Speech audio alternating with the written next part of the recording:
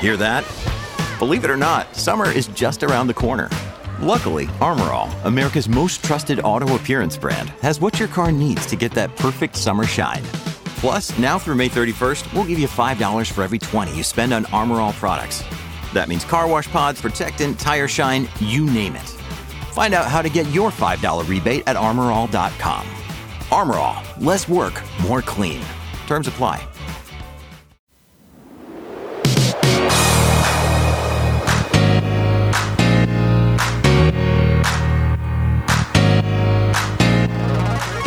Hello and welcome back to the podcast that is always up to speed with Formula One. Happy US Grand Prix Eve, Mr. Hamilton. It is finally here after what seems like a million years.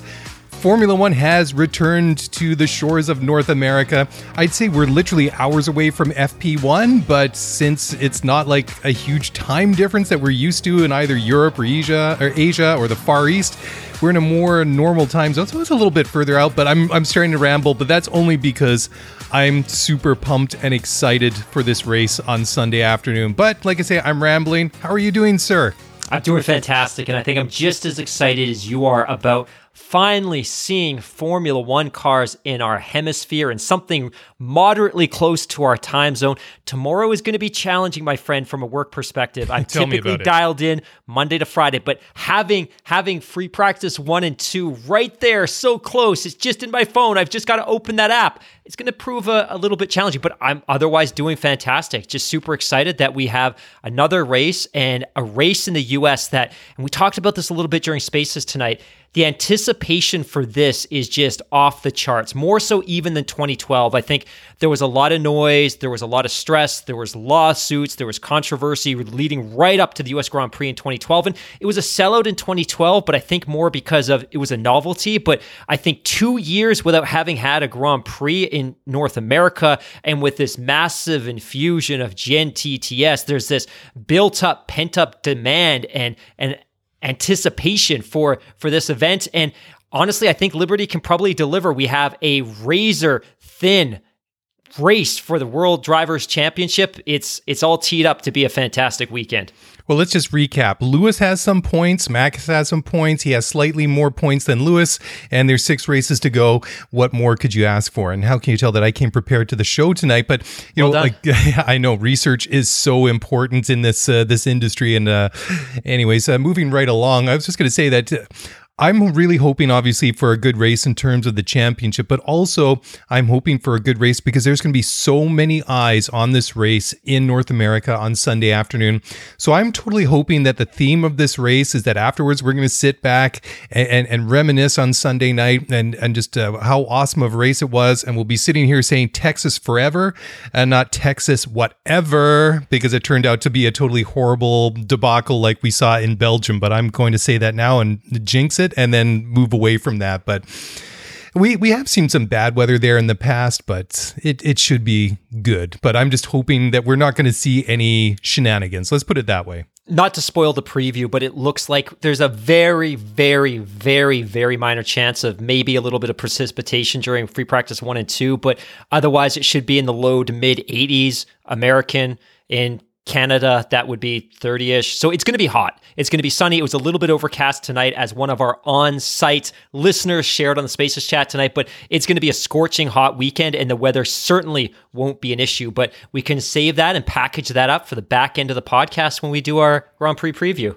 Also, I must just mention right off the top here that to anyone that's in the community here that is in Austin right now, I hate you guys so much, but I'm just, lashing out because I'm at home and I'm jealous as hell. So, I didn't really mean that, but, I am jealous, but hopefully next year we'll be at a much different place. I mean, now that things are starting to come back online and what looked like a questionable, opportunity to actually go down and watch the race in 2021 will be a no-brainer and easily accessible in 2022. Anyways, like you say, we don't want to give away too much in the preview. We're going to get to that a little bit later on in the show, but there's plenty of really, really interesting things going around this week in terms of Formula One news. And the first one was the Formula One and Motorsport Network unveiling the largest single sports survey ever conducted by Nielsen Sports. Now, this is really, really interesting. So this is findings from the Motorsport Network F1 Global Fan Survey.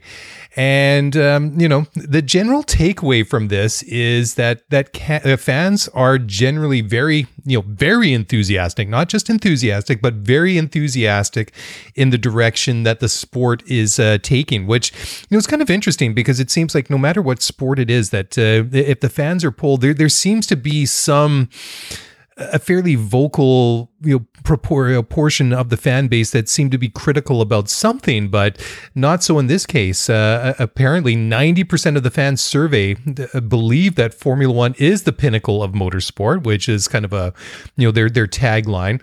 So in 2017, 25% of the fans said the sport is in better health than it was 5 years ago. And that number is now risen to 55%. And that is even higher in the demographic that is age 35 or under, who say 59% of them said that the sport is better now than it was 5 years ago, which is amazing, considering that obviously since 2017 we had a change in ownership. Bernie Ecclestone gone, Liberty in, but in between we've also had a pandemic, which we're not totally clear of, and of course the economic fallout of the whole pandemic is still going to be felt for some time. So I thought that was an interesting, one of the interesting takeaways from this poll. I've always been fascinated about the fact that Formula One even stages a fan survey like this. Maybe not so much that they ask and solicit feedback for a survey, but rather they present the feedback to the public. And this is something that obviously Formula One was doing before Liberty, and it's a tradition that Liberty's carried on. The thing I think we have to be very cautious of here is that this is as much a marketing play for Liberty and Formula One as it is a mechanism to really solicit feedback from their consumers, for those that watch and purchase merchandise and participate in the ecosystem that is the Formula One community. So I think we have to be a little bit cautious. And even when I was navigating the survey, I kept thinking, look, the way some of these questions are phrased and positioned, it's very hard sometimes to give a critical answer, and it's very easy to see in some cases that they were trying to shape a narrative from the survey. If we position a question this way, and these are the responses that the customer or the individual, the consumer, is allowed to respond to, you can see they're trying to shape a narrative. That said, it's interesting to look at. I think some of the surprises for me were, one, that Max Verstappen has been proclaimed as the single most popular driver, especially amongst perhaps the most important demo, which is the 25 to 34s. I kind of thought that was going to go in a different direction, but maybe I shouldn't be surprised given the fact that so many of the people that participated in this survey are new to the sport in the last 2 or 3 years, and he's absolutely got a fervent, dedicated fan base. Number 2 is Lando, which didn't surprise me at all, and coming in third is 7-time world champion Lewis Hamilton. The one thing that didn't necessarily surprise me, and I think this is really driven by its resurgence in the UK and in the United States, is the fact that McLaren registered as the most popular team in Formula One, followed by Red Bull, Ferrari, and then the ultra-dominant Mercedes team. When you saw some of these results, were you surprised? Is it maybe what you would have jotted down if you had to take an educated guess? Well, no. I mean, I'm not surprised at the top 4 most popular teams, but I am surprised the way that they kind of ranked out. With McLaren on top, Red Bull, Ferrari, and Mercedes. I mean, Red Bull, especially this year, have kind of come up with they've become, I think we talked about it, the villains of Formula One. And we've heard this from quite a few of the listeners in recent weeks and months that, love Max, love Checo, but don't really like, Horner, don't really like Marco, don't really like the team. So that's kind of interesting. But, what really kind of shocks me is that I thought that Ferrari would have been no-brainer, like the de facto number one without even having to do a formal poll. So the fact that they ranked third and Mercedes fourth was actually very, very surprising. But when it comes in terms of popular drivers, I'm not surprised to see any of those names in there. But I'm very surprised the way that they kind of ranked out. I mean, Ricciardo, sure, coming in at number 4. I have to admit that Verstappen as number 1 is a bit of a surprise, compared to Lando, compared to Lewis, compared to Ricciardo. I mean, Max on the personality and like the warm fluffy scale does not rank as high as some of these other guys. I mean, the other three are very personable. Max, he's got a bit of a coldness to him, just the way that his personality is. I mean, I'm not suggesting that he's not a nice guy, but I mean, at least in front of the cameras or on on audio, I mean, these other guys come across, they're much more depth to their character, I guess you could say. That's a really great observation, because the other consideration there that makes Max a surprise for me, and I get it, he's a superstar on the track. He hasn't won a world championship. He may win a world championship this year, but he doesn't do some of the things that we assume a celebrity or a superstar athlete would do today, which is be one, ultra media savvy, know how to play the media, know how to participate in podcasts and how to come across in interviews. His social media presence as well is almost negligible, especially when you stack it against... it's very corporate, very scripted, right? Well, you and I have talked about that before, and we've suggested that it's probably very likely that it's Red Bull themselves that are managing his social media accounts, because I can't see him pulling out his phone and posting something on Instagram. To me, that seems very manufactured. So it's interesting that despite the fact that, to your point, his attitude can come across as a little bit cold and maybe a little bit grating or abrasive, and the fact that he has zero social media presence, just his presence on the track and what he does come every Sunday is enough to propel him to the front. Now, the one thing that I was very curious about is I wanted to understand the mix of respondents by region or even by country, and they didn't break that out. So you can see by Europe, you can see it by the Americas, and you can see it by the Pacific Rim. You can see as well that the Americas, the percentage of the participants coming from the Americas, so that'd be South and Central and North America, is greater than it's ever been. But likewise, we also saw a surge in participation out of the Asia Pacific region. So we saw basically flat participation out of Europe, but we saw massive gains in Asia and slight gains in the Americas, which I thought was interesting. But what I really would have liked to have seen is see it at an even more granular level. Like, I'd really like to have seen, like, how many participants were from Canada, how many participants were from the Netherlands, and I would love to have seen a comp. So I would love to have seen, like, what percentage of respondents in 2017 came from this country and what percentage of respondents came from this country in 2021. Because I would love to have seen the growth in engagement in the United States and in the Netherlands and in some of these other countries where we're seeing this real boom of popularity in the sport of Formula One. Well, I mean, one of them, it says new younger audiences show growth. US 50%, India 55%, China 58%, Mexico, 45%. And then these audiences also indicated they've been following Formula One for less than 5 years, which would very much mirror what we've seen on a more micro scale here in terms of the growth and the expansion of our own community and our listeners. But again, I find the numbers interesting, but sometimes I find they lack a little bit a little bit more depth and context to really give a little bit more meaning to them. But I think it is interesting. There was a couple other takeaways in here that I found very interesting. Said this is maybe a little bit surprising, but only 55% of the fans polled believe that Formula One should be a world leader, that is, in the development of 100% sustainable fuels. 67% of those same fans said they were aware of Formula One's plan to introduce 100% sustainable fuels by 2025. And 58% of the fans polled said that Formula One has struck the right balance of sport and entertainment. Now, that's up actually quite significantly. That's up 19% from 2017, when the poll said that only 39% that they'd struck that balance of sports and entertainment. So, there are certainly a ways to go, and we will find out exactly whether or not the new formula, the new cars that will debut next year, is a step in the right direction. But I would say that is a fairly big increase, and I would say that the races do tend to be, in general, quite entertaining. Some more than others, but again, I think that this is a fairly subjective question. When you ask somebody, do you find Formula One entertaining? And it's either yes or no. There's a lot of latitude and a lot of ways you could explain it. And then I guess the final takeaway, and this is not really a surprise at all, apparently Twitter is the social media platform that is used the most during race weekends, and Instagram is the fastest growing. But I mean, that is to me a bit of a no-brainer. I mean, Twitter, you can interact with other people. You can post your thoughts. Instagram isn't really meant for that in the same sort of way, but it's interesting how Facebook isn't even in the conversation now. But I guess that is sort of an indication of sort of the broader and bigger discussion of the relevancy of Facebook in 2021. And, if you listen to the stories out there that they're going to rebrand and maybe actually move away from Facebook. So who knows, maybe they're going to resurrect MySpace.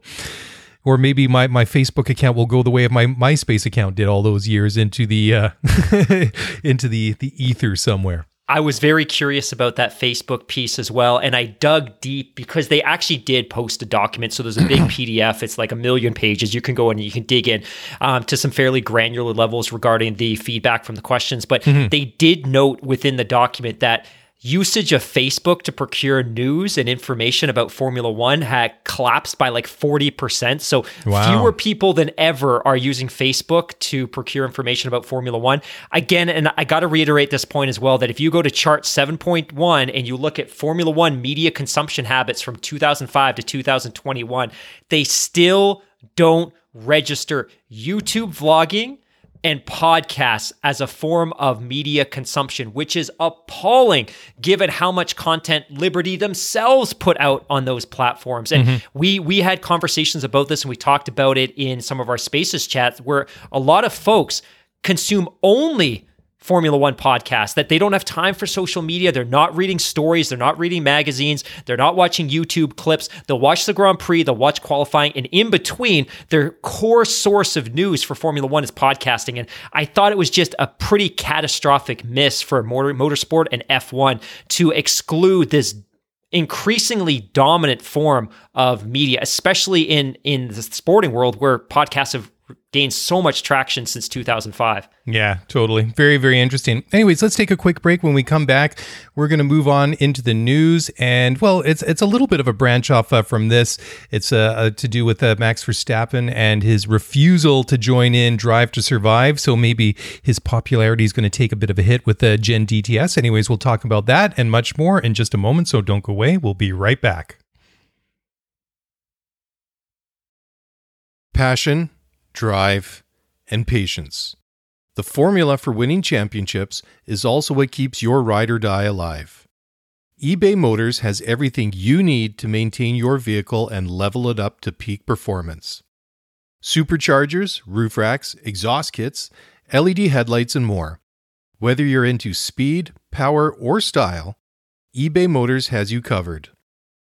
With over 122 million parts for your number one ride or die, you'll always find exactly what you're looking for. And with eBay Guaranteed Fit, your part is guaranteed to fit your ride every time or your money back. Because with eBay Motors, you're burning rubber, not cash. With all the parts you need at the prices you want, it's easy to make your car the MVP and bring home huge wins. Keep your ride or die alive at ebaymotors.com. Eligible items only. Exclusions apply. All right, well, welcome back to the show. And before we dive into it any further, a big shout out to Michelle Gonzalez, Michelle G., friend of the show, faithful listener in Austin. She's checking on the live chat. And again, I'm so jealous. I can't be there myself. 30 hours on Amtrak to get there from Chicago via St. Louis. So I watched her documenting her trip. She seems to be a big fan of the U.S. train system, but kudos to joining after a 30-hour commute. Looks like the weather's going to be fantastic tomorrow. Have a blast and post lots of pictures. Yeah, absolutely. And big respect for making the trip via train. That would be one heck of a journey. Love to do it. All right. Well, going back to what I was teasing about just before the break, and Max Verstappen, this is not really news because he hasn't participated at all, but Max said he refuses to participate in what he calls the fake Drive to Survive Netflix series. He said, quote, they faked a few rivalries which didn't really exist, so I decided not to be a part of it and didn't get any more interviews after that because there's nothing you can show. I'm not really a dramatic show kind of person. I just want the facts and real things to happen, end quote. So there you go. I mean, a little bit disappointing, but I mean, when you have one of your main, your top drivers not participating, but considering how good season 3 was and all the storylines and all the different threads that they pulled on, I don't think the show misses or lacks anything without Max in it. The only thing that they might do is like they did in season 1 when neither Ferrari or Mercedes participated. They would kind of splice in some stock footage from press conferences and things like that from some of the different drivers and like Lewis and Sebastian and whatnot. So I mean that didn't really fit well with the overall feel, if you want to call it that, of that season. But it added a little bit, and it was a little bit kind of like awkward at times. But again, even without them participating, and obviously eventually they saw the value in doing it, it didn't really lack it. So I sadly I have to say I think this is kind of Max's loss, if more than anything else. Yeah, I kind of feel the same. I had a couple of people reach out to me and ask why Formula One and why Red Bull doesn't just force them to do this. But the reality is Formula One's very different than professional North American sports, where when the NFL or the NBA or Major League Baseball or the NHL, they're working on a collective bargaining agreement with the Players Association. Within that collective bargaining agreement are commitments from the players that they're going to participate in certain types of media availability. And of course, in Formula One, there is no union and thus no collective bargaining agreement. So when the drivers participate, it's typically because the teams are able to convince them to do so in their contracts. And there's some expectations, and I think drivers are typically complimentary enough that they're going to do it. But certainly as a new construct, Drive to Survive, there is no obligation from any driver to participate. In fact, as we saw in 2019, there's no obligation from the teams to participate because we didn't see Ferrari or Mercedes. And to kind of line up with your point earlier, that was a big miss for them. That was a bigger loss for them than it was for the show and the sport, because I think it was a great opportunity to showcase some of the other teams. And you have to wonder whether a lot of the support that Red Bull has gained over the last couple of years is because they gained so much exposure in 2019 from Drive to Survive, and Christian Horner had such a platform.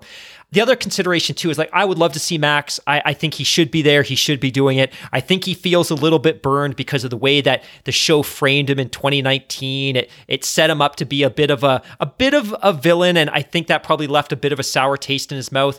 I would love to hear him. I'd love to see him on the show. I love to hear his candid opinions, even if I don't agree with them. I think it's a nice stark contrast to some of the clearly handled and PR manipulated commentary that we hear from some of the drivers. Though I think generally we get a pretty unedited, unsampled version of the drivers, which is nice. But I would love to hear him up there as well. It's a shame for him. It's a shame for the sport. And I think from Red Bull's perspective, I'm sure Christian sat down with him, said, hey, do you want to do this thing? He's like, nope, got burned in 2019. I want to focus on a championship. And Horner's like, great. And I think that was probably the end of the conversation. Yeah, exactly. It's too bad, but whatever. Anyways, just another comment from the YouTube live stream. Craig Day saying, Max is immature / selfish. His inability to understand the importance of DTS is another case in point. So that pointed comment, but I think there's definitely something to that. And then also Daniel Ecclesiastra said, flew into Austin today and boy, are my arms tired. I added that second part. Anyways, Daniel says, can't wait for all the fun this weekend. And absolutely, again, somebody I'm extremely jealous of, but I don't disagree, by the way, about that comment. Like, to me, I don't think it necessarily means it's a lack of maturity, or it might be a lack of self-awareness. But I do agree that in the spirit of professionalism and helping to grow the sport, of which he's benefited greatly, he should be doing this type of media availability. I totally agree with that. Yeah, I've mentioned it before on the time, but with years interviewing, high-level athletes and coaches and front office and executives and things like that. Some of them get it. Some of them realize the importance of having a good, genuine presence in the media. Some people do it, but they're not the greatest at it. It's just, their own, characteristics. And some people do it, but they do it begrudgingly, and some people just don't want to do it at all. So it really is a personal kind of thing. But I really find it kind of interesting in that very small fishbowl that is Formula One, that everybody seems to want to get involved with it, except for Max, and maybe except for maybe the Haas drivers. But well, I guess they did feature rather heavily Grosjean and Kevin Magnussen in the first couple of years. So it'll be interesting to see what they serve up in the next season with Mazepin and Mick Schumacher. It's like somebody said to us the other day, sometimes you've got to be careful what you wish for, because sometimes when you get access to these folks, you don't get what you might be expecting. And like you, I've been in more than a few Major League Soccer press conferences after a match, and the manager of that rival team comes in, sits down, says, "I don't want to be here. You got any questions?" And before anyone can even raise their hand, they're storming out. So in some cases, it's almost better that you don't have that access, if you know what I mean. That said, I still think Max should be doing this. He benefits greatly from the sport. The sport benefits greatly by his presence. I'm still, by the way, struggling to wrap my head around this. And maybe this is just the modern world where we have these preconceived notions that to be popular, you have to be friendly and outgoing and accessible and polite, and you have to engage in social media. Maybe this is just another one of those examples that, hey, maybe those things help, but maybe they're not paramount. And maybe having that brisker, more stern, slightly abrasive personality and just being very competitive and aggressive on the track is enough to propel you forwards. But I don't know. Well, the old saying, everybody loves a winner, right? And I think that, but again, like some athletes tend to transcend the sport. I mean, how many people do you know that are Lakers fans or Cavaliers fans or Miami Heat fans, and who are just like fans of LeBron, for example, 100%, 100%. And then the same thing, who are like Patriots fans and Bucks fans, and who are fans of Tom Brady. I think that's more of a phenomenon that's maybe a little bit more unique to LeBron, say, than Tom Brady. But as a guy that's a football fan, I can tell you that I've watched the Patriots for years, because they've been such an amazing team, and I'm not necessarily a fan of the New England Patriots, but definitely I've had more eyes on T-Bay over the past year and a half since Tom Brady went there, because it's Tom Brady. The guy's like he's won 7 Super Bowls and 1 million MVP awards. Some personalities are just bigger than the sport, and I think especially in Formula One it tends to be more pronounced just because it is smaller. There's fewer people doing it, and the names, the drivers that tend to be the ones that really percolate to the top, really get that label of legend thrown on them maybe a lot quicker than, say, in other sports. You've touched on one of my favorite subjects, which is transcendency in professional sports. And I've argued for many years that Lewis Hamilton is the closest thing to a globally transcendent athlete that Formula One has had in its modern history, and his presence has been incredibly important for the sport. It's never dawned on me that maybe Max, and I think largely as a byproduct of Drive to Survive over the last 3 seasons, has himself become transcendent in the sense that he's now bigger than the sport, and there's an awareness of he and his personality that blurs the line between an F1 fan, a casual F1 fan, and somebody that is vaguely familiar with F1, that maybe he's reaching that level of transcendency, and maybe he has to have been propelled to the front of the pack in terms of most popular drivers in Formula One. Hey, just before we move on from this, this is another comment from Craig in the live stream, and this is interesting. I just want to get your thoughts on this. And he has to say, F1 and all of professional sport is entertainment, and the drivers are the stars. Max is a bit of a villain sometimes, and that's okay. Smiley face. If he only owned it, I would respect him so much more. What do you think about that? I think that's a pretty profound comment, especially that last bit. I'll be totally honest. I've always relished the opportunity to be in a position where I could lean into being the villain. You want to cast me as the villain? I would love to lean into it. And I'll be totally honest. Some of my favorite television shows, some of my favorite movies are about the villain. They're about the bad guy. And I can really root for them. And I've been watching Trailer Park Boys now for 3 seasons. And it's effectively about 3 villains. I love all those type of movies. I loved Lord of War. I love to see that. So if I had the opportunity to be cast as a villain while still being on the right side of the law, I would lean into that and I would embrace that.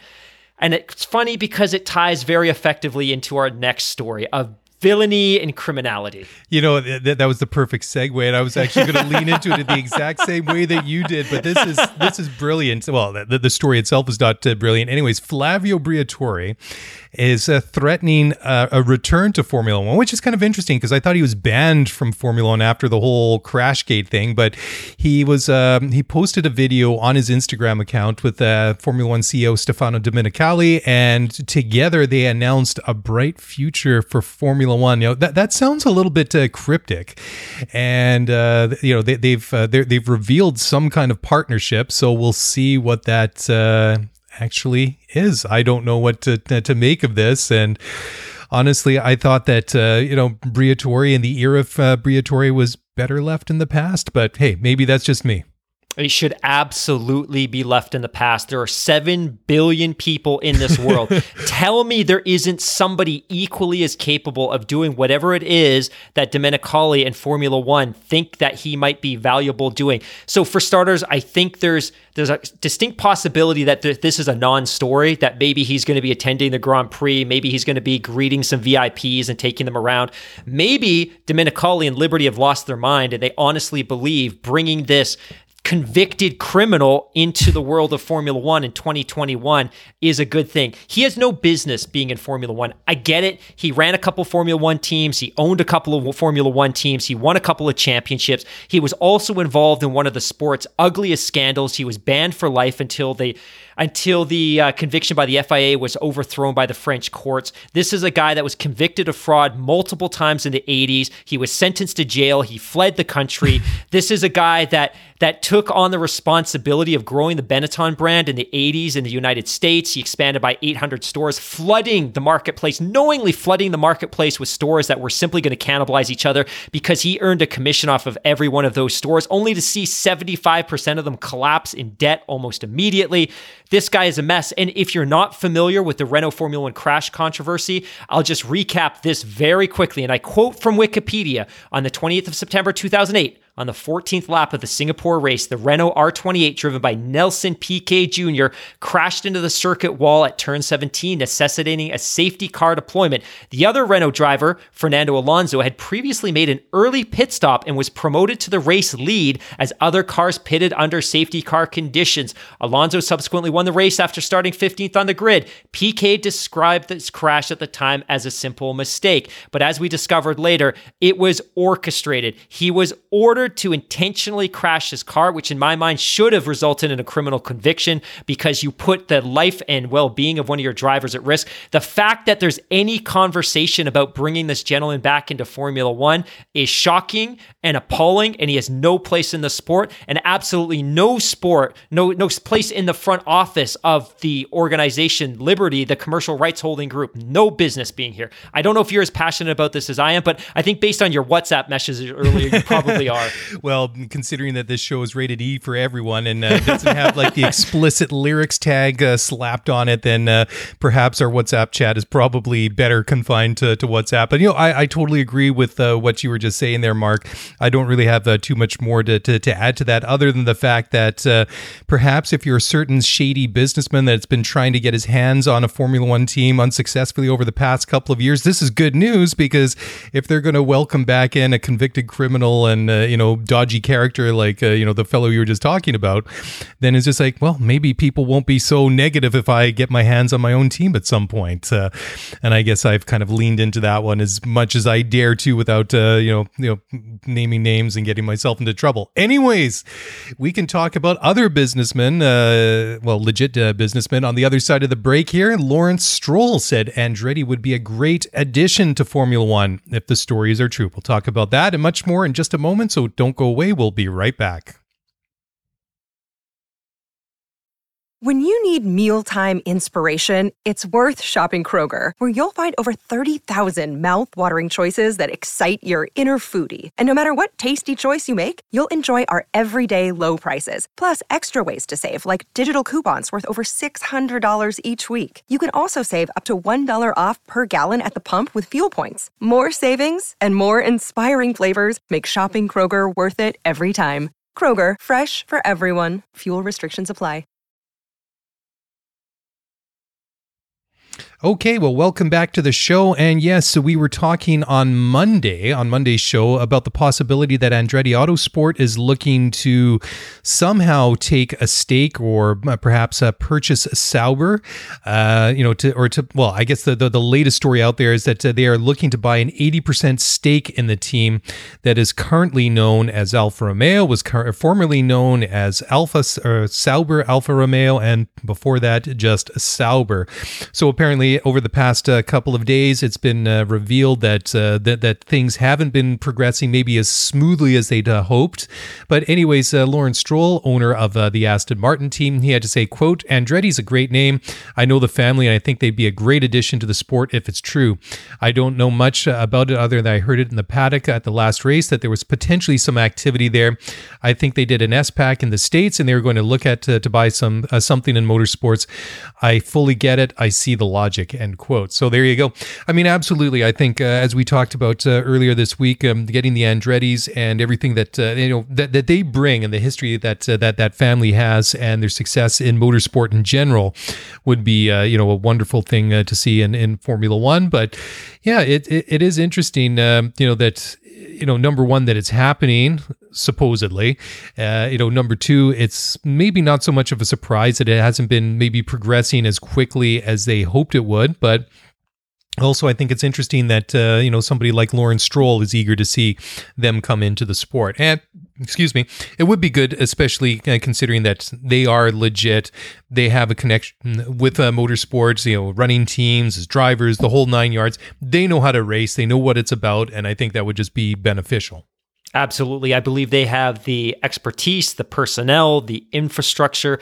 I think they would be committed, and I think they have a fantastic runway in the United States to build fandom and to build a support base around. The time's right. I think it's really just going to come down to what the Longbow Group is willing to accept in terms of an offer. And like you and I said, and if you didn't hear our last podcast, I'm all for Andretti Autosports getting involved with Formula One. I think we need groups that are committed to Formula One. I think Gene Haas is currently a stain on Formula One, and I think that's a bad ownership group that needs to be replaced. But I think Andretti Autosport could be the anti-Gene Haas in that they come into the sport wanting to grow it in the U.S., to build an academy with U.S.-based drivers, to get a U.S. driver into the cockpit of one of these cars, if you can call it that.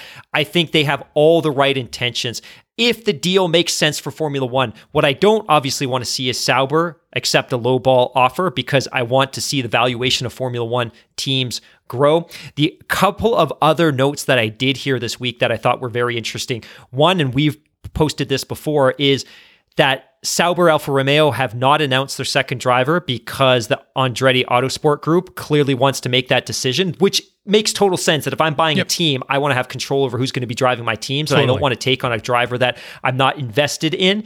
The other consideration too is it's been reported that there is tremendous anxiety at the team's existing factory because Andretti Autosport has designs on eliminating up to 200 headcount, presumably because they want to move a lot of the production into the United States and into a more concentrated base in the UK. So it's understood that talks are advanced and there's already an understanding of how the team will be structured. And curiously, Valtteri Bottas has been quoted as saying that during his contract negotiations, he was not aware of an outside or a US-based bid to buy the team. So he signed up expecting to be racing for Alfa Romeo Sauber next year, and he may be racing for a team that's called Alfa Romeo Sauber, but could be managed and headed in a very different direction. But good news to Andretti Autosport, because having a reliable hand, a steady hand like Valtteri Bottas there when you take ownership is not necessarily a bad thing. Yeah, absolutely.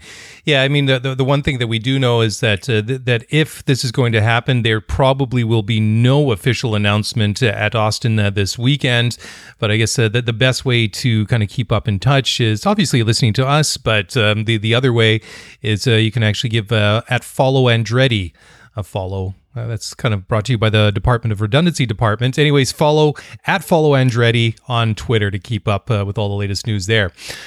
Keeping with that, just another link that I have here. Yeah, they're not expecting to get this deal done this weekend. I'll just add quickly as well. just while we're on the topic of Lawrence Stroll, and I don't want to interject, but I thought this was really interesting. He did a podcast last week with Beyond the Grid that I highly encourage everybody to listen to. And it played a little bit different than I expected based on his participation with Drive to Survive last year. He comes across obviously as eloquent and articulate. He's very, very accessible, but he talks a little bit about his history with Formula One, some of which I knew, some of which I didn't. But I thought, and one of the big takeaways I have, which I thought was really interesting, was he was asked during this interview, look, how long or at what point, or did you always want to own a Formula One team? He's like, look, no. Never. He's like, I had no designs on owning a Formula One team until almost the moment it happened. And his point was, look, I saw that there was a potential for Formula One teams to have valuations similar to the NBA and the NFL, $2, $3, $4 billion a piece. But he said what was preventing that from happening was the lack of cost certainty and competitive balance. And he said, one, when I saw that there was going to be a cost cap, it intrigued my interest. But he's like, the other piece was that he didn't have the appetite to buy a completely broken Formula One business and have to tear it down and rebuild it. And the reason that he was so interested in Force India when it went into administration was he's like, look, that team has an extremely solid foundation. If I take that foundation of 400 great people and I add another 350 great people and I build them a really great factory and give them the first wind tunnel the sport's had since 2003, new wind tunnel the sport's had since 2003 or 2004, then we've got something. And then it all kind of snowballed from there. But I thought it was really interesting that he didn't come into Formula One with Lance with the expectation that he was going to buy a team. He was obviously very soured about that Williams experience, but he began to see the possibilities. But it also reinforces that comment I made a couple minutes ago, which is Lawrence Stroll got into the sport with the understanding that an F1 team should be worth not 200, not 300, not $400 million, billions of dollars. And I think that's where Liberty's taking the sport.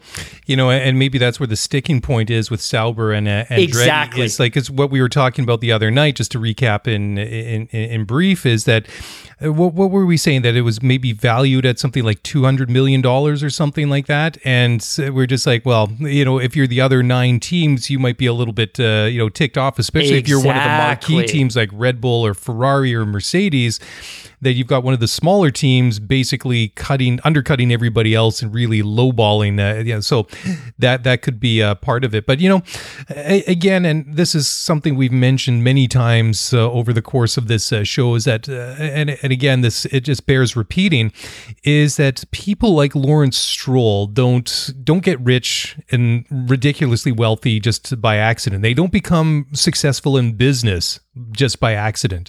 They do everything on purpose. You know, they look at the big picture and they look at all the fine details. So, I mean, the fact that he's decided to sink all of this money, his own money, into Aston Martin and into Formula One and also into the Aston Martin road car division, really, really says a lot. And especially, I mean, I could see more of like investing in the road car division, but I mean, historically, I mean, buying a sports franchise of any kind is almost a guarantee to buy or invest your money into a losing proposition, because many of them don't make very, very much money at all.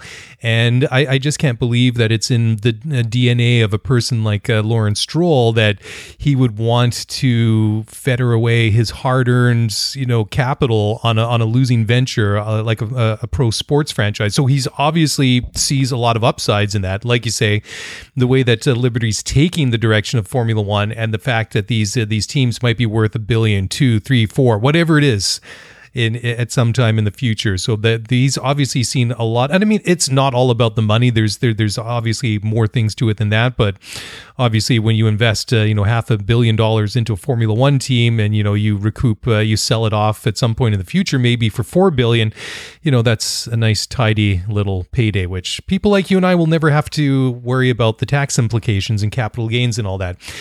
Anyways, moving along, this is kind of interesting, and it's also a bit of a sad story, but Jack Ploy, who's a Dutch Formula One journalist, believes that if Niki Lauda was still alive, that the clashes that we've seen more recently between Toto Wolff and Christian Horner, that since Niki's passing in 2020, may not have occurred because he really feels that he was kind of that buffer between both Toto and Christian in years gone past. Anyways, Jack had to say, quote, "I think Niki Lauda's missed it, Mercedes. Niki had lunch with Helmut Marko every day. I think a lot of fires were put out there. Maybe we never saw those arise, but we do now. I think Niki would have given Helmut the order, keep Horner in his box for a while, then I'll do it with Toto," end quote. So great point. Oh yeah, and what am I thinking? I'm in this time vacuum again. It's been, Niki passed away in 2019. My goodness, it's been a lot longer than that. But yeah, really sad. But I think there's definitely there's something to that story. Definitely. It's one of those stories that reminds me of global politics in the sense that you might have these two, not necessarily warring states, but states that have tensions that are running high and trade wars and sanctions and you're calling on the troops. But you often have these folks that are working the back channels. They're calming each other down. There's these red phones in offices at the highest level. And I think that's very much what Niki was delivering with Marko during all those years. But again, the difference is during poor Niki's time, there was never a moment where Red Bull and Mercedes themselves were going head to head. So it would have been very careful. We're very curious. Now, that said, I have full confidence that would never have escalated to what we've seen over the course of the last 2 or 3 or 4 months with some of the vitriol and some of the comments that have poured out of both camps that were totally unnecessary.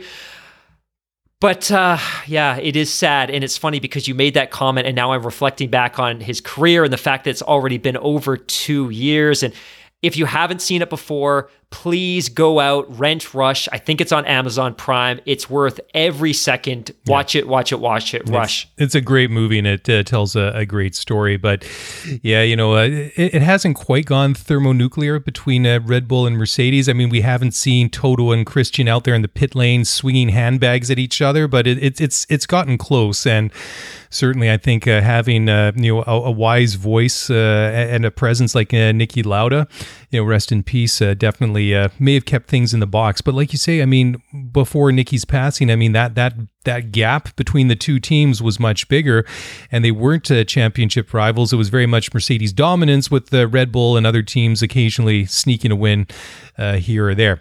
Now, moving on to the next story, former Formula One driver and another German, Timo Glock, says that Sebastian Vettel, current Aston Martin driver and 4-time world champion, his values, Seb's, not Timo's, currently do not align with Formula One, but Timo believes that Seb has earned the right to voice his opinions on how that Formula One can improve. And I mean, he's been quite vocal. I mean, there's been quite a number of stories, Sebastian standing up and weighing in on a number of different topics. And it was only I think last week was the most recent time that Sebastian was saying more or less to the fact, and I'm just going to sort of parse and paraphrase here, to the fact that if Formula One doesn't adapt and move with the change, the broader change and things like that, then they risk becoming irrelevant in just not just as a racing series, but just as a sport in general. But I think so. I mean, Sebastian, he's been around for a long time. I mean, he's not really a polarizing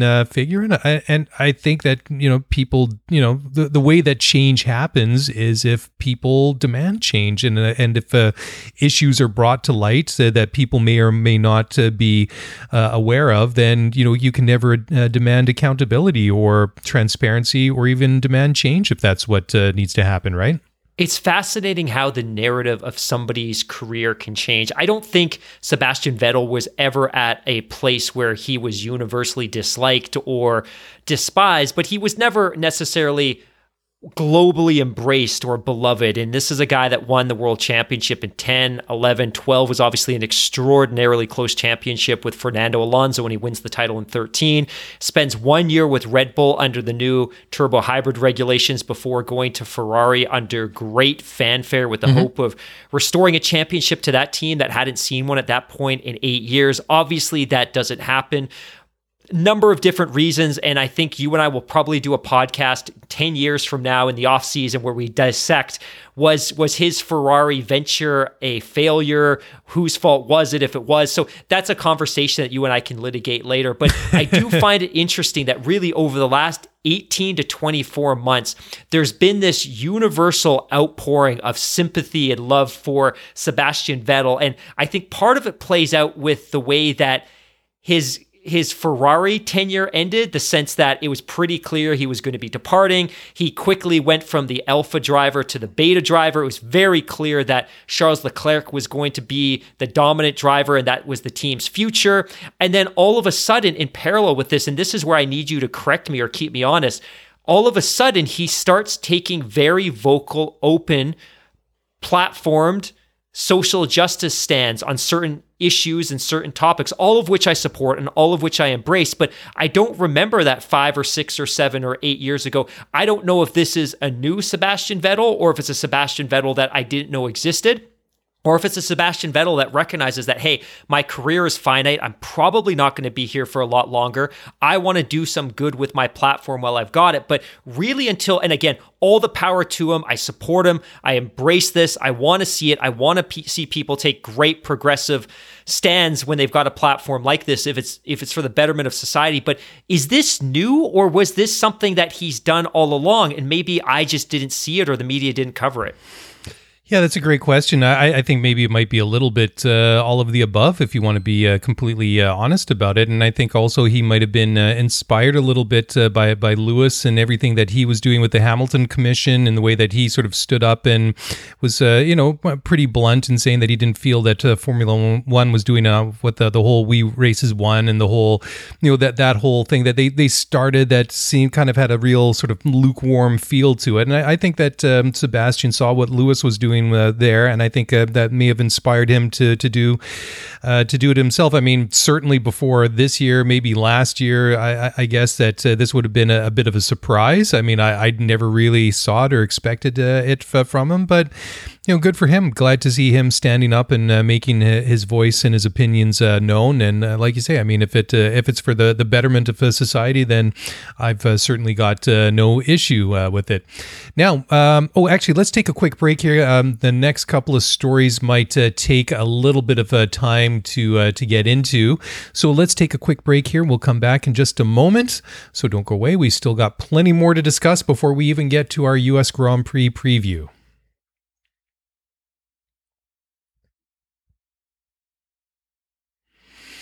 All right. Well, welcome back. So this is I guess, very topical and very contemporary for 2020. Oh, stop. Hammer time. Stop.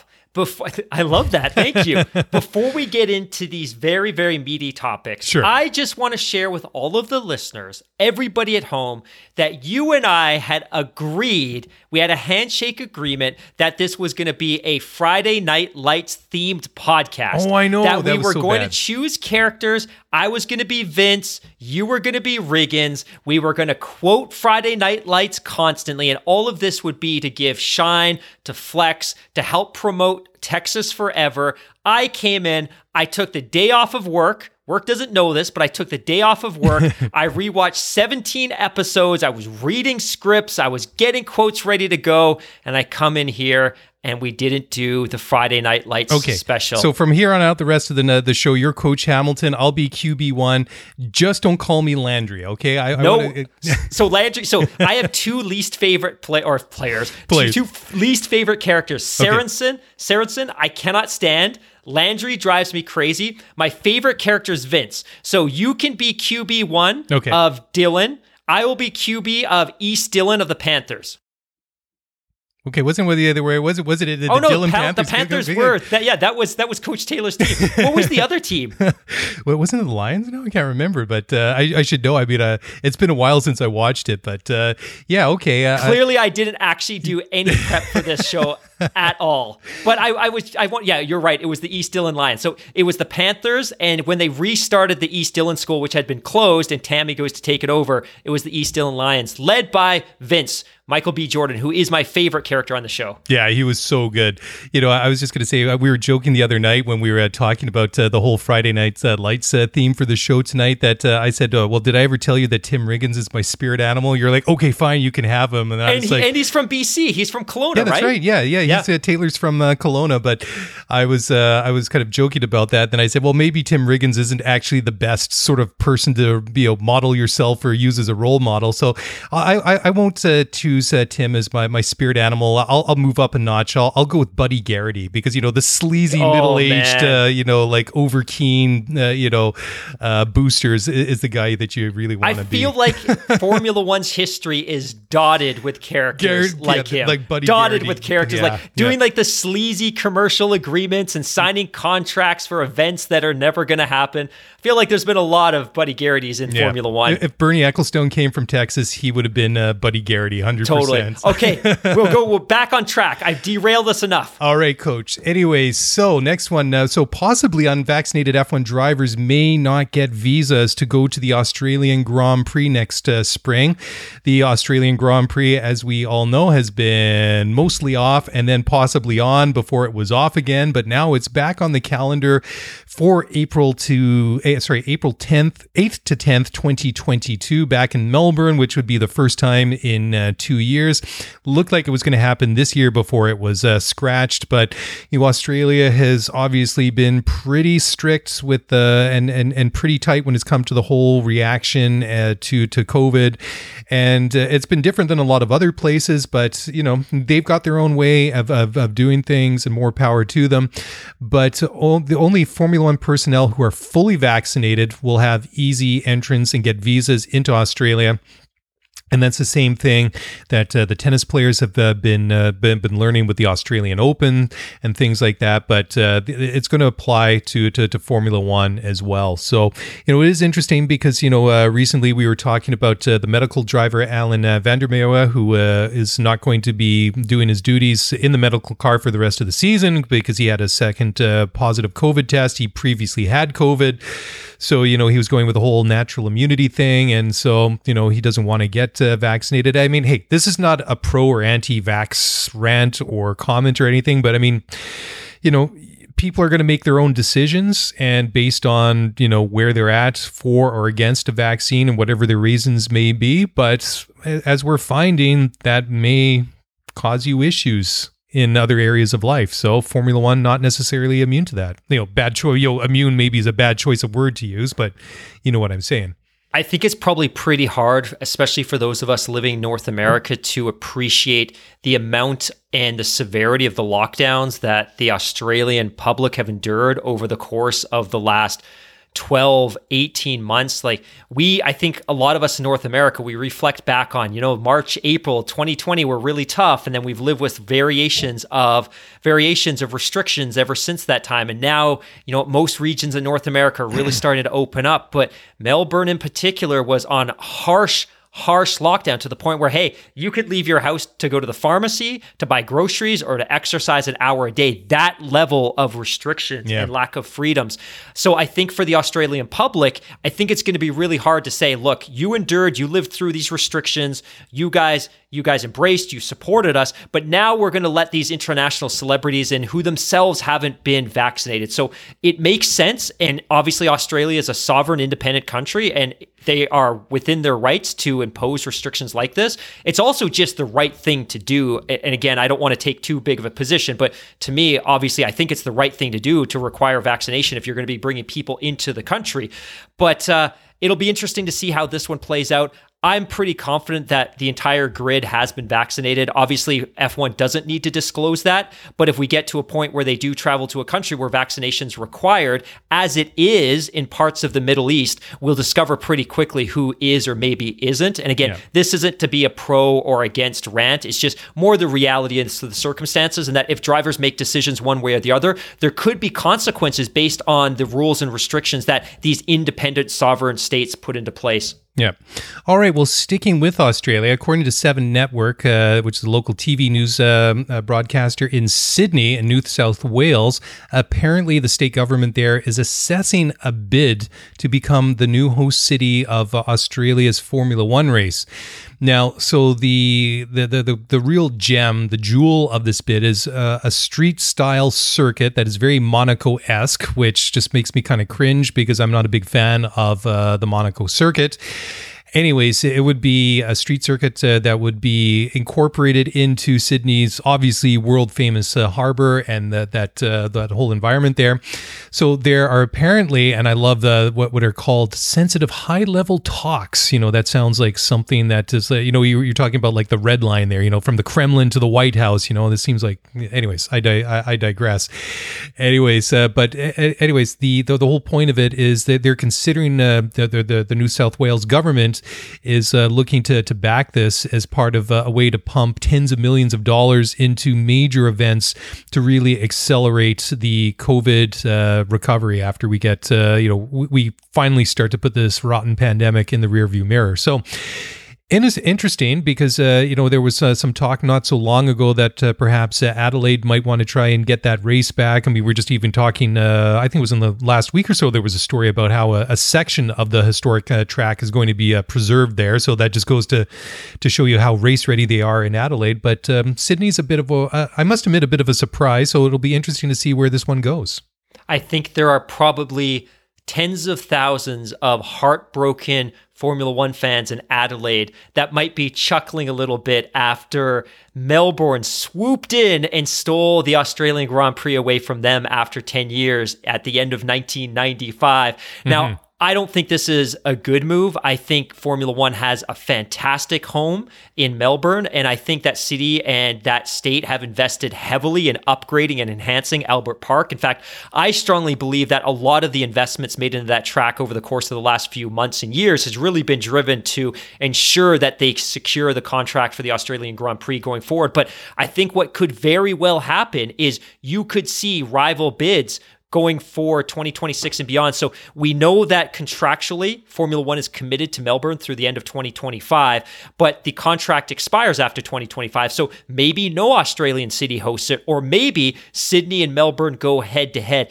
My hope is that doesn't happen. I think Melbourne's a great host. I think it's a beautiful setting. I think the people in that city have taken to the sport. I just think it would be horrible to see two separate cities in a country like that battle and quarrel over this, because I think it would potentially, at best, it could frustrate and upset fans in Sydney, or at worst, it could devastate all those folks that have been supporting Formula One in Melbourne for the last 26 years to feel the same way that those folks in Adelaide have felt. Now, I think we need to remember as well, Sydney, Australia, Melbourne, it's a very different country than many others around the world. The passion and the hunger for motorsports runs deep. That said, it's still only a country of 28 million people, and I don't think that commercially, from a corporate sponsorship perspective, there's the room or the appetite for two races, and nor do I think it would serve Liberty's global ambitions. But I hope this doesn't happen. I hope Sydney backs down, and I hope Melbourne is able to secure a long-term contract after 2025. Yeah, I mean, on a completely different note, I would like to really see what the new changes to Albert Park are really going to bring to the track, and how it'll add to the Grand Prix. But very much to echo your sentiments there, Mark. I don't really see the benefits of them, even if they landed two races in Australia, right? I mean, I can see them pulling that off with 2 to 3 races in the United States. I mean, it's big enough. There's enough, financial power to get it done there. I think there's enough interest with 350 million people in the country. I mean, I think it would be able to be, supported because it's also geographically big enough. I mean, the USA is a big country, and Australia, like you say, a little bit smaller. And then, of course, Sydney and Melbourne, as the crow flies compared to some. Well, I mean, that's not even maybe a fair comparison, because we do see races that in other geographic regions that are still fairly close together. So maybe that's not the best criteria to dismiss somebody from possibly hosting a race. Anyways, let's move on to the next one. And this one, I think I maybe just breathe a little bit of a sigh of relief here. And this is according to F1 CEO Stefano Domenicali, who says Formula One is not even thinking about having sprint races at every Grand Prix, which to me is good news.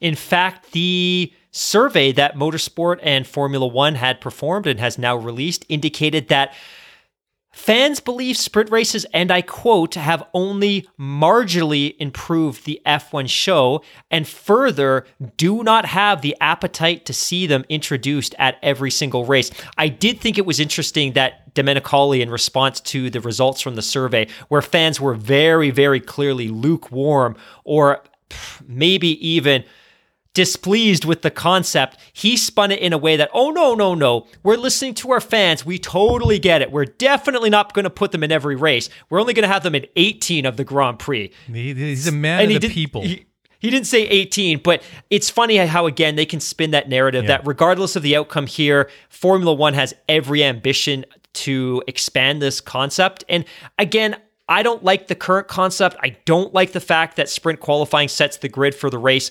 As long as it can be what it is. To me, if it's a sprint race, call it a sprint race. Don't let it set the grid. Have qualifying on Friday. Allow the historical legacy importance of qualifying to persist. The person that qualifies on pole should be rewarded with pole. They should start on the grid at the Grand Prix. But to me, the perfect weekend is still qualifying on Friday. Have a sprint race on Saturday, make it more meaningful, distribute more points, make it more meaty, put more meat on the bone for those Formula One teams, and then Sunday have your Grand Prix. I don't like the concept of sprint qualifying. I don't like the fact that qualifying is almost a wasted effort because there's no historical relevance. I don't like the current structure. I also didn't like Domenicali's spin on this, which is, no, we hear the fans loud and clear. We're definitely not doing this at every race. That was on the table. We were talking about having sprint qualifying at every single race. Interesting political perspective. I'm still open to the idea of having sprint races. I just think the formula needs to be tweaked. And again, I also do appreciate and respect what Formula One's trying to do here. I think sometimes sports, the NFL and Major League Baseball have been guilty of this in the past, that they don't innovate, they don't move quickly enough, they struggle to attract younger fans. I think that can be a struggle. So I do like the fact that Formula One's willing to experiment with the menu, with the formula, try new things. I think they've tried this. I don't think it's resonated with fans. I don't think it's resonated with the media. So try something else. And next year, maybe try it as a sprint race. Call it what it is. Don't try to gloss it up, and don't detract from the value that is qualifying. You know, I was going to say, while you were talking there, Mark, that when it was my turn to weigh in on this story, that I was going to say, take the 10 most creative or smartest people in Formula One, take them to the boardroom, let them order pizza or ribs or Chinese food, whatever it is, lock them in the boardroom for a weekend and say, guys, you're not coming out until you get this thing sorted out. Clearly, you've got it all figured. So I think you just saved Formula One like $75 ordering from Pizza Hut. So there you go. Just kidding. But yeah, no, I mean, certainly, I mean, as we've kind of tried to grapple with this Rubik's Cube of getting the combination of sprint qualifying correct, there's still a lot of work that needs to be done. And I have to admit that even though I was really, really quite excited about when I heard these comments by Domenicali, I was almost horrified. I was like, no, this can't be something that they want to do every weekend, because yeah, it just seems too much. I mean, if they found like some super awesome, exciting qualifying or sprint qualifying format, I'd be all for it. But then very much, I think, is the drum that we've been beating all along is, on the theme of majors, have it at certain events every year and just keep it at that for a certain number of, certain times of the year. And that should be the way it is. How that actual format works, that's a different story. But I think that you have to cap it at 5 races, 6 races, whatever, but no more than that for me. I completely agree. The other conversation point that's kind of tied into this, and they didn't really touch on it during the survey, is the appetite for an ever-expanding calendar. My perspective, and I want to share this real quick because I'd actually thrown up a tweet earlier from my personal account, and then I retweeted it through our Scuderia F1 podcast account, because I've got the ability to kind of rotate through multiple Twitter accounts and like my post 3 times instead of just the once, because I'm needy in that way. But I put up a quote from my personal account saying, look, you know what? I think one of the things that makes Formula One so special is the scarcity of races. And sure, I thought that would resonate with a lot of people, and I know it does with you, but overwhelmingly, the feedback from listeners out there was there is an appetite for more, and that people are okay with 20 races or 23 races or 24 races or 25 races. that surprised me a little bit. Like, obviously, as far as Liberty's concerned, there's appetite to do this because every time you introduce a new race, you get a sanctioning fee from a contractor that's going to host the race and sell tickets and sponsorships on the ground. And every time you introduce a new race, the value of your TV network contracts increases. And every time you introduce a new race, you can increase the value of the sponsorships that you extract from your corporate partners. So from Liberty's perspective, there's definitely value. I think one of the comments that has been brought up a few times over the course of the last few weeks is increasing the calendar is not just about those three things, TV/streaming revenue, sponsorship revenue, sanctioning fee revenue. It's really about the fact that Liberty, as so many entertainment companies are now apt to do, are trying to create or aggregate content that they can sell online. And 23 races, 20 races, that's not really a ton of content to sell. 25 races is better, but it also ties into something that you and I talked about during the summer, which is Formula One, whether it's owned by Liberty, whether it's owned by Netflix, which has obviously been debated in the past, for them to grow as a brand, they need to buy another championship. And to me, it still makes sense that Formula One buys Indy. They bring it all under a banner. There's so many different forms of cross-promotional, cross-brand synergies that can be done. And then you can put all of this into a single streaming platform to promote and grow together. But that's all I have. I'm sorry. I just realized I went on a bit of a tangent that's nowhere near related to what we were talking about. Which has become something I think that we're kind of notorious for. But yeah, we hear that from the listeners, and we see it in the comments on the iTunes reviews. Bro, never read the comments. Well. Anyways, let's take a quick break. When we come back on the other side, Honda has said to Red Bull, yeah, go ahead. You can design your own engine for 2026, but you can't use our intellectual property to do so. Anyways, that and much more on the other side of the break. So don't go away. We'll be right back.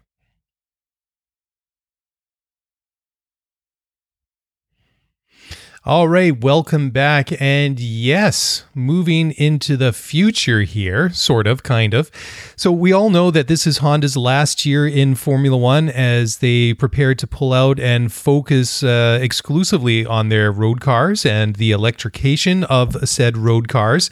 And of course, Red Bull has taken over that Honda engine IP. They're going to get support from Honda for 2022 and then 2023. They're all going to be on their own.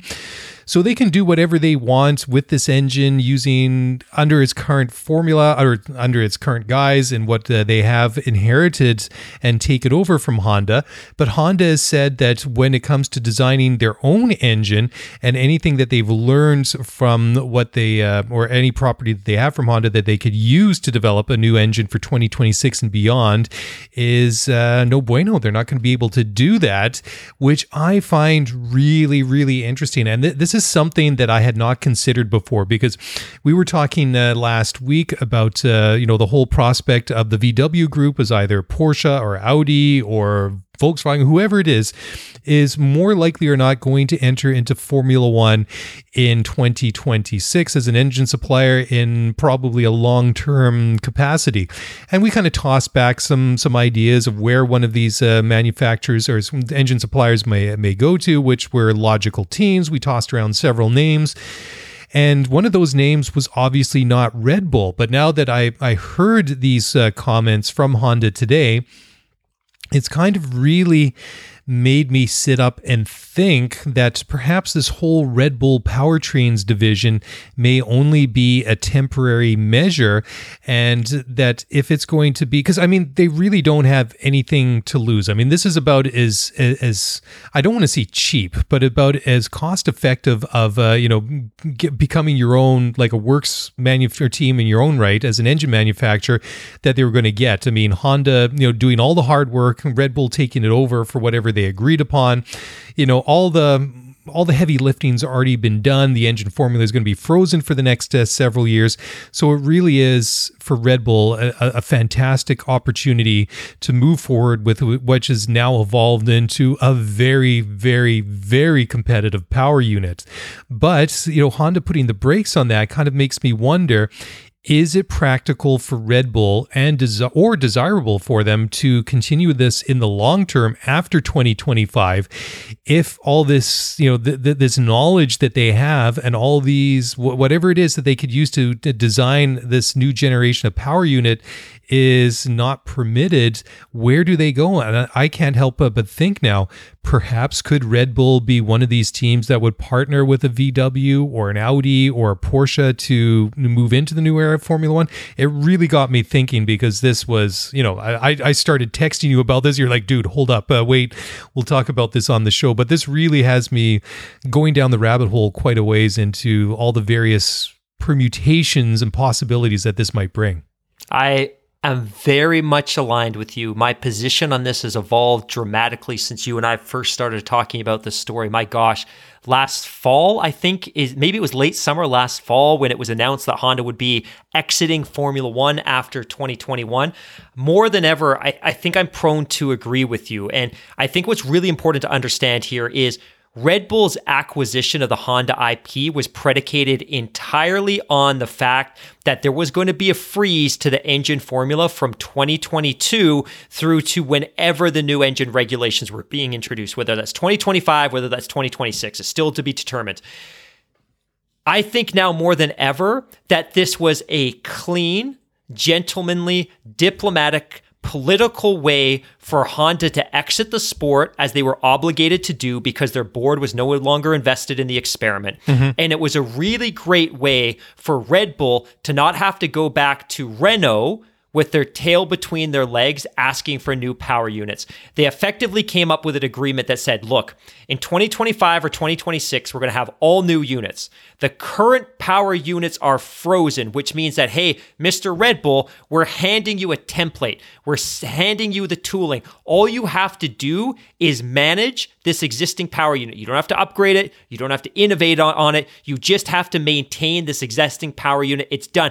And we're going to throw a ton of resources at you to help you do that. So for Red Bull, it's really not a significant change. I mean, if we weren't going into a period where the power units were being frozen, I think this is a very different conversation. And I don't know that Red Bull is willing to take this on, but I think you nailed it, that this was really just about, it's a short-term runway to get them through to the new engine regulations. And I think over the course of the next 18 to 24 months, I would absolutely expect to see them partner with somebody else. And that could potentially very well be somebody within the Volkswagen Auto Group, whether it's the Porsche brand, whether it's the Audi brand. And I think they will be happy to pass off the responsibility of developing the power unit to those teams. Because if you look at all the other power unit producers in the sport, well, Ferrari, they're a road car division. And Mercedes, they're a road car division. And Alpine Renault, they're a road car division. And Honda, they're a road car division. You don't see a lot of independent engine manufacturers anymore. It's hugely expensive to do this, and you can't sell that technology onto your road car division. You can't put that on a billboard. What do you do with that capability once you've built it? So I think this was a really clean way to let Honda step out, because that's what they needed to do because of internal politics. They needed to step out. They didn't want to leave Red Bull high and dry, and Red Bull didn't want to have to go back to Renault with their tail between their legs, because there was no way that Ferrari or Mercedes were ever going to partner with their chief rival. So I think you're absolutely right. This is a short-term deal that's just designed to get them to the new engine regulations, at which point they'll partner with somebody, because all of the tooling, all of the IP that they've bought from Honda will be worthless then, because they need to develop an entirely new formula from the ground up, or partner with somebody that has the expertise to do so. Yeah, which makes those, those rumored stories that Audi's already built and tested a Formula One power unit just that much juicier. Much more tantalizing. Yeah, no kidding, right? So this is certainly one that we're going to have to watch moving forward. Now, just a couple little interesting ones here before we finally get into the race preview, which is why we've all gathered here.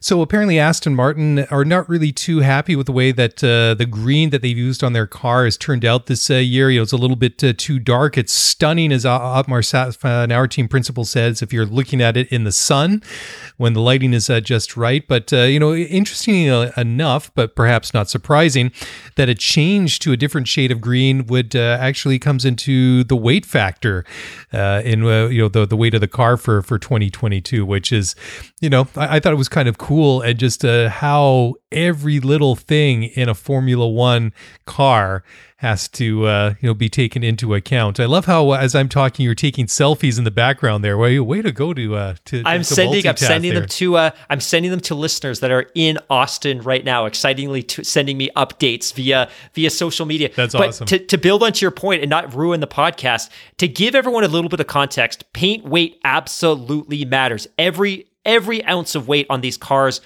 are important, because that's why we've seen teams develop space-age materials, and it's why carbon fiber was incorporated into the design of these cars, in some cases before you would see it in commercial airliners, et cetera, et cetera, et cetera.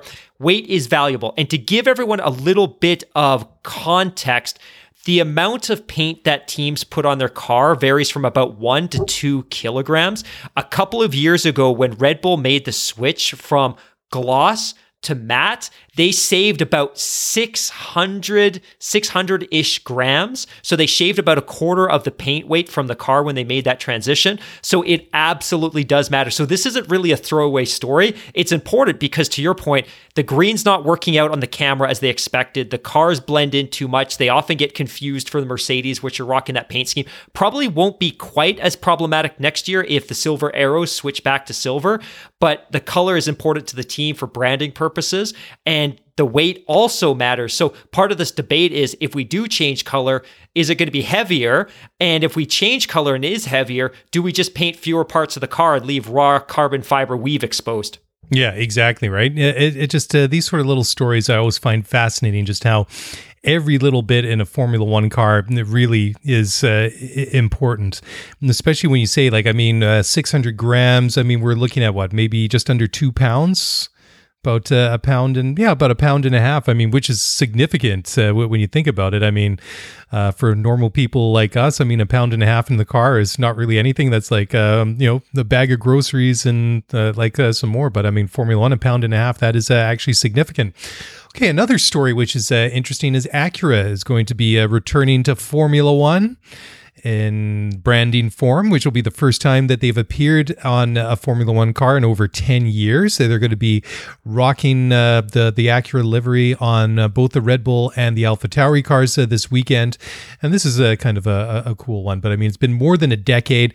They last featured, get this, on the visors of Honda's works drivers at the 2007 Canadian Grand Prix. So that is a long time. But, Red Bull back to their normal sort of dark navy blue with the Red Bull on the airbox and the yellow on it. But, I think that they should have stuck with that, that one-off livery that they had in Turkey the other weekend. I thought that was just absolutely awesome, and proves that Red Bull can do other things that aren't necessarily bland.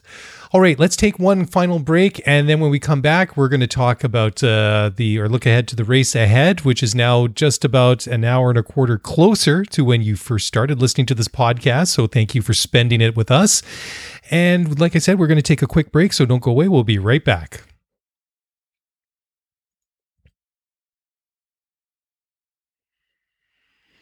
All right, well, welcome back. And again, looking at the live chat on YouTube, a little bit disappointed that I'm going to miss out on good things. Huffles Puffle says, Daniel, welcome to Austin. Be sure to get some tacos and barbecue. So I'm going to be missing out on tacos and barbecue this weekend.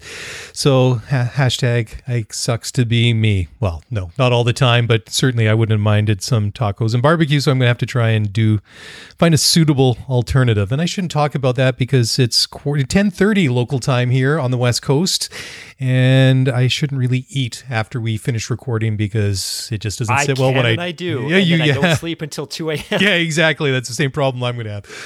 Anyways, let's look ahead to the race itself, Mark. This is exciting, but we teased at this on Monday night. But with the recent MotoGP race at the Circuit of Americas, there were a lot of bumps on the track, and a lot of the riders were complaining about them. They do a lot of regular maintenance work on the circuit there. Race director Michael Massey has been talking with the circuit and has asked for them to do some work on grinding down the worst of the bumps. And even though that they're expected to do so, some of the drivers like Pierre Gasly think that this weekend could be especially difficult and tricky because the bumps were there on the track. They were present when they were last there 2 years ago, which seems like an eternity ago. Anyways, Pierre had to say, quote, "I think it could be quite complicated this weekend. Having watched the MotoGP a few weeks back, the bumps, which were already pretty bad last time we raced there, seem even more severe now. It will require some sort of compromise on setup, but we won't really know until we get there. I'm not particularly worried about it because our car is working well everywhere at the moment, and we just have to avoid any problems waiting to ambush us so we continue to close in Alpine in the championship," end quote. So this is kind of an interesting quote from Gasly. It's kind of like, yeah, it's a problem, but not really. That's my takeaway. I think it is going to be a problem. I don't know that it's necessarily going to be the dominant story this weekend. It shouldn't be as complex and problematic as it was for the MotoGP bikes. Again, the contact patch of those super bikes, those MotoGP bikes, is tiny relative to what the Formula One cars have, but I do think it's going to be problematic, and it's been problematic really in the past. We saw it in 2019 when we saw a catastrophic suspension failure for Sebastian Vettel, which was terrifying. What we do know is that since 2019, about 40% of the track has been resurfaced. We know they've been aggressively grinding other sections of the track to try to take out some of the bumping. It's better to almost explain it as rippling, and I think it's as it's been described to us in the past. There's clay not far under the soil, and it often tends to shift, which shifts the track. So it almost ripples like a piece of paper when you kind of push the two ends together. But that's obviously hugely problematic for the tarmac. When the MotoGP bikes were there a couple of weeks ago, it was very problematic. One, it's incredibly difficult on the bikes. The bikes tend to bump, and their suspensions are absolutely not designed for that type of surface. So the fear is that, one, we're going into a track where 40% of it's been resurfaced since we were last there. The sections that haven't been resurfaced are fairly uneven due to this rippling effect. And the challenge is the FIA and Pirelli really haven't had a chance to get out there to the track due to COVID to put any cars through the paces or to really even analyze the surface. So a lot of the teams, well, really all of the teams, the FIA and Pirelli are going in a little bit blind. So I think tomorrow, Free Practice 1, Free Practice 2 are going to be very, very interesting because I think the teams are going to have to do a lot of experimentation with their suspension setups. And ideally, the teams want to run the hardest suspension they can because it keeps the suspension, it keeps the chassis stiffer going into a corner so you can carry more speed. If the track's going to be incredibly ripply, it causes a couple of problems. One, it adds significant wear to the suspension and obviously uneven wear to the tires. It reduces traction because the tires are going to be bouncing over the surface as opposed to rolling over the surface. And then ultimately, it's a huge physical grind on the drivers because remember, they're basically sitting on a thin piece of foam sitting on top of the carbon fiber tub, which is directly attached to the suspension. So they're going to feel every single bump. And then the other challenge too is if the cars are bouncing over this surface, that also reduces traction. So they're going to potentially have to carry less speed into corners. The teams are going to have to compromise for this with softer suspension settings. It's not necessarily going to be ideal. Based on the data that Pirelli did have, based on historical experience with this track, they're going to bring in kind of the medium range tire. So the hard for this track is going to be a C2 this weekend. The middle range is going to be a C3 and a C4. Yep. In the past, we've seen lap times around 132 to 134. The fastest lap we've ever seen was Bottas's qualifying run in Q3 in 2019 when he set pole at 132 even, basically 132 even, 132.09. So it'll be really interesting to see what type of times teams are putting in tomorrow. And if they're lower than we've seen in the past, it's either because they're really experimenting with their suspension setups and geometry, trying to dial in a setting that compensates for the track surface, or it's going to be because the track surface is truly problematic. So that's what I'm going to be looking for tomorrow is how dialed in these teams are and what type of pace they're putting in. If they're running consistently 133, 34, 35, looks like everything's good. The surface probably shouldn't be a major issue. But if they're in the 135 to 137, there's a problem. Yeah, absolutely. And no, actually the fastest lap that was set there was back in 2019 by Charles Leclerc in the Ferrari. His fastest time during the race was a 136.169. So, again, we're looking at several seconds between qualifying and the race itself. I mean, the circuit itself is 5.51 kilometers or 3.43 miles. Total race distance is 308.41 kilometers or 191.63 miles. 56 laps, like you say, 20 corners. And the most distinctive corner of all at COTA is turn 1. It's an uphill, the uphill hairpin going into about, I would say, 120 degree left-hand turn. Then you go into that wonderful sweeping complex of turns through turns 3 all the way to turn 10. Then you go down into another hairpin into turn 11, into the straightaway, and then into a series of sharp and tight corners, starting at turn 12 that brings you back around to the pit entrance, and then ultimately to turn 20, which brings you back to start finish. So, it really is, exciting to see. I mean, most recently, Lewis Hamilton has won 6 times in the U.S., 2007, 12, 14, 15, 16, 17. And I think Valtteri Bottas won the last time, did he not, 19, in 2019? He did, qualified on pole and took the race win. That's right. And it was interesting, too, because he had a different pit strategy compared to Lewis, who, Valtteri did a hard, medium, hard. So he did a 2-stopper, and Lewis, who finished second behind his teammate that day, did a medium, hard stint. So, it's quite interesting. But I can't help but thinking if the track is really ripply and bumpy, like you're saying, if that's going to, really add into the tire wear, and see if we're going to see more of the drivers going for that medium, hard combo during the race itself. But yeah, it's going to be good to watch, of course. And Ferrari, the most winningest team in the USA. I mean, there's been 49 Grand Prix in the United States for the during the history of Formula One. Ferrari won there for the first time in 75, most recently in 2018 when Kimi Räikkönen won. And obviously that was one for his his fans, and I guess we never really expected another win from Kimi, so that was a bit memorable. 2 teams tied on 8 races each, Lotus and McLaren. Lotus won as recently as 1973, so not that recent, but McLaren has not won a race in the USA since 2012. And, well, I mean, based on the fact that they've been so racy and so competitive this year and actually won a race recently, I wouldn't completely discount them. I mean, of course, this one's going to be between Mercedes and Red Bull, but I think you have to maybe give a shout out to McLaren to maybe being a bit of a dark horse pick for this weekend. And then Mercedes has won 6 times in the USA. One of those was a non-championship race way back in 1910, but it's been all Mercedes at COTA recently, winning in 14, 15, 16, 17, and 19. Of course, we didn't have a race there last year, and certainly looking forward to getting back there and watching that, just in several hours from now. Yeah. A reminder as well, because I had forgotten this, because 2019 seems like an eternity ago, but the podium in 2019 was, to your point, Bottas finished not because he wasn't challenged by Hamilton, because he and Hamilton had an epic scrap on the last couple of laps towards the conclusion of that Grand Prix.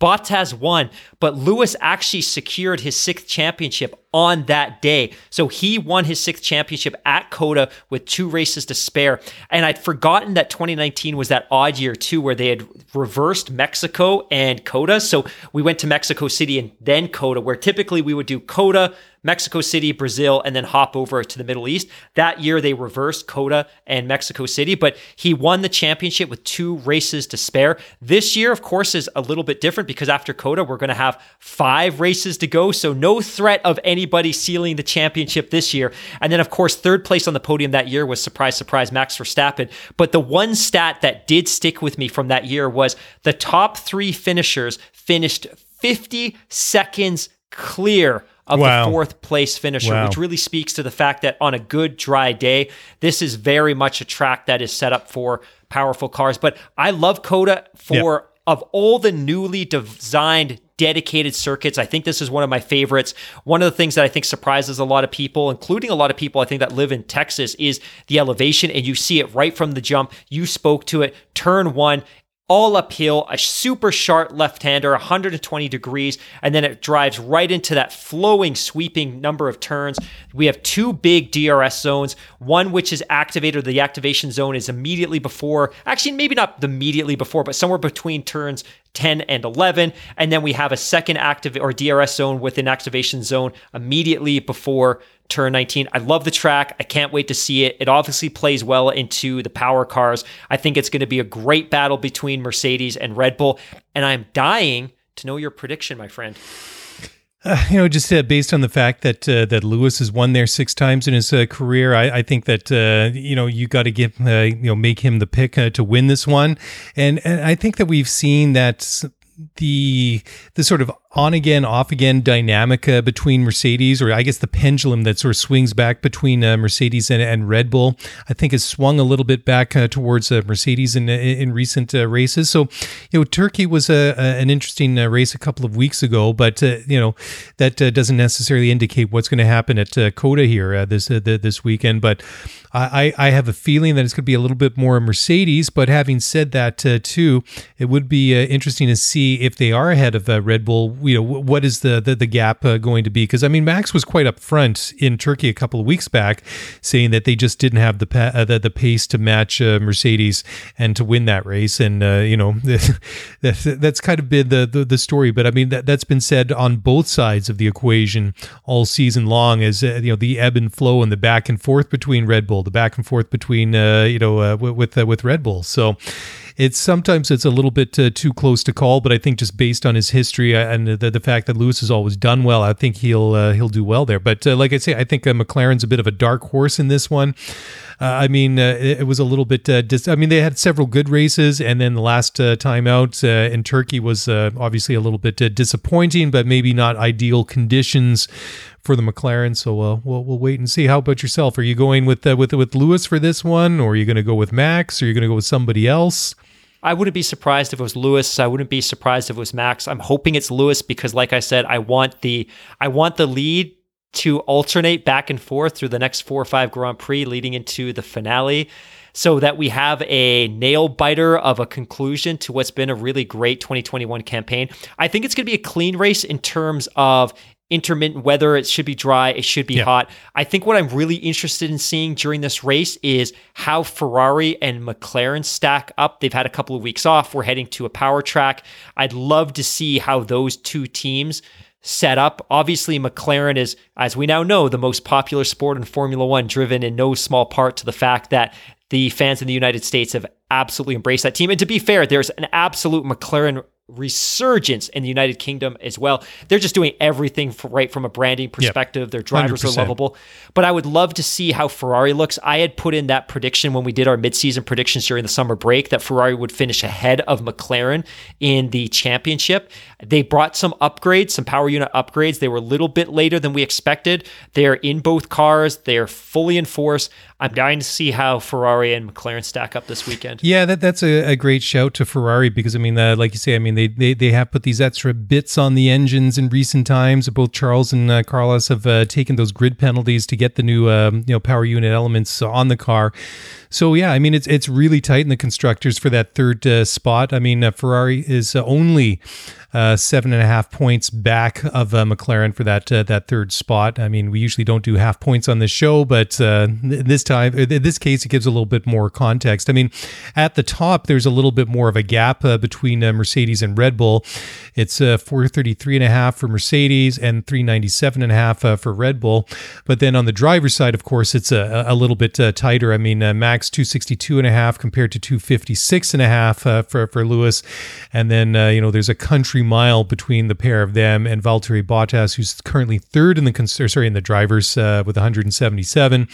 And then Lando with 145, and then Sergio Perez with 135. So I think it's a little bit of a stretch at this point in the season to, I mean, obviously we want to see this championship battle between Max and Lewis go down to the very end and really prolong what's been a very eventful and enjoyable season thus far. But I think that Bottas, unless he encounters like a run of really miserable luck, I mean, being 30 something points ahead of Lando in the championship, that seems like a little bit too big of a gap for Lando to really close and really make a serious push for third in the drivers at this point. I mean, what is one to really look out for is Sergio Perez, who's only 10 points behind Lando in the drivers championship. I mean, Sergio, like we've talked about at length over the course of the entire season, is kind of blown hot and cold, and maybe a little bit more cold than hot when was really needed. But I think Sergio is really going to have his sights set on catching Norris in the championship, which I mean, when you think about it, I mean, anything other than the top 4 finish for a Red Bull driver would be a bit of a disappointment. But it's not going to be easy because I mean, McLaren have proved, especially in the second half of the season, that they're not pushovers. I mean, they're a very competitive team. They're obviously a very competitive car, and especially in the hands of Lando Norris, who's been in that team for a couple of years and obviously understands and gets the feel of the car. It's just going to be that much more difficult for Sergio Perez, but certainly something to look forward to watching. I mean, of course, like I say, the big thing is the championship between Max and Lewis. But I mean, there are lots of other equally juicy and interesting threads and storylines to follow the rest of the season.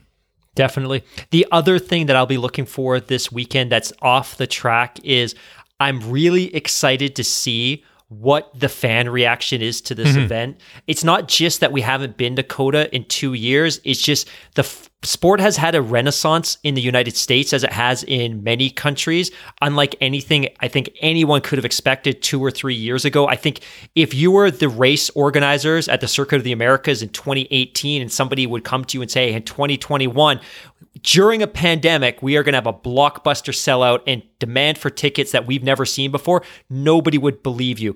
I'm excited for everybody that's going. I have a serious case of FOMO. I'm seriously #jealous. I want to be there. I'm dying to be there. We'll be there next year for certain. But at the same time, I wish everybody has a blast. They have fun. They stay safe. Wear a hat. Wear comfortable shoes, stay hydrated, soak it up. And if I can give any last minute advice to people, it's get there early, especially if you have general admission. Get there early on Friday, soak it all in, walk the track, look at every vantage point. If you have general admission, take the opportunity on Friday to stake out some really great spots. Get there early on Saturday, get there early on Sunday, race to those spots, keep them. Friday, have fun, enjoy the circuit. It's going to be far less busy than it will be on Saturday. Soak it all in. Buy your merch on Friday. The lineups will be much shorter. Don't wait, but just have fun and soak it up and just enjoy being around the fact that you're going to be surrounded by tens of thousands of people that are as passionate about a sport as you are. That isn't necessarily normal. You know, when you go to work every day, you know everyone's going to be talking NFL, college basketball, NBA. In the world of Formula One, when you're part of this community, it's rare sometimes that you encounter somebody that is a Formula One fan, and typically you embrace that moment. Like, that guy's wearing a Ferrari cap. I'm going to go strike up a conversation. Enjoy the fact that for 2 or 3 days, you're going to be surrounded by tens of thousands of people that are as passionate about the sport as you are. Yeah, absolutely. Great point.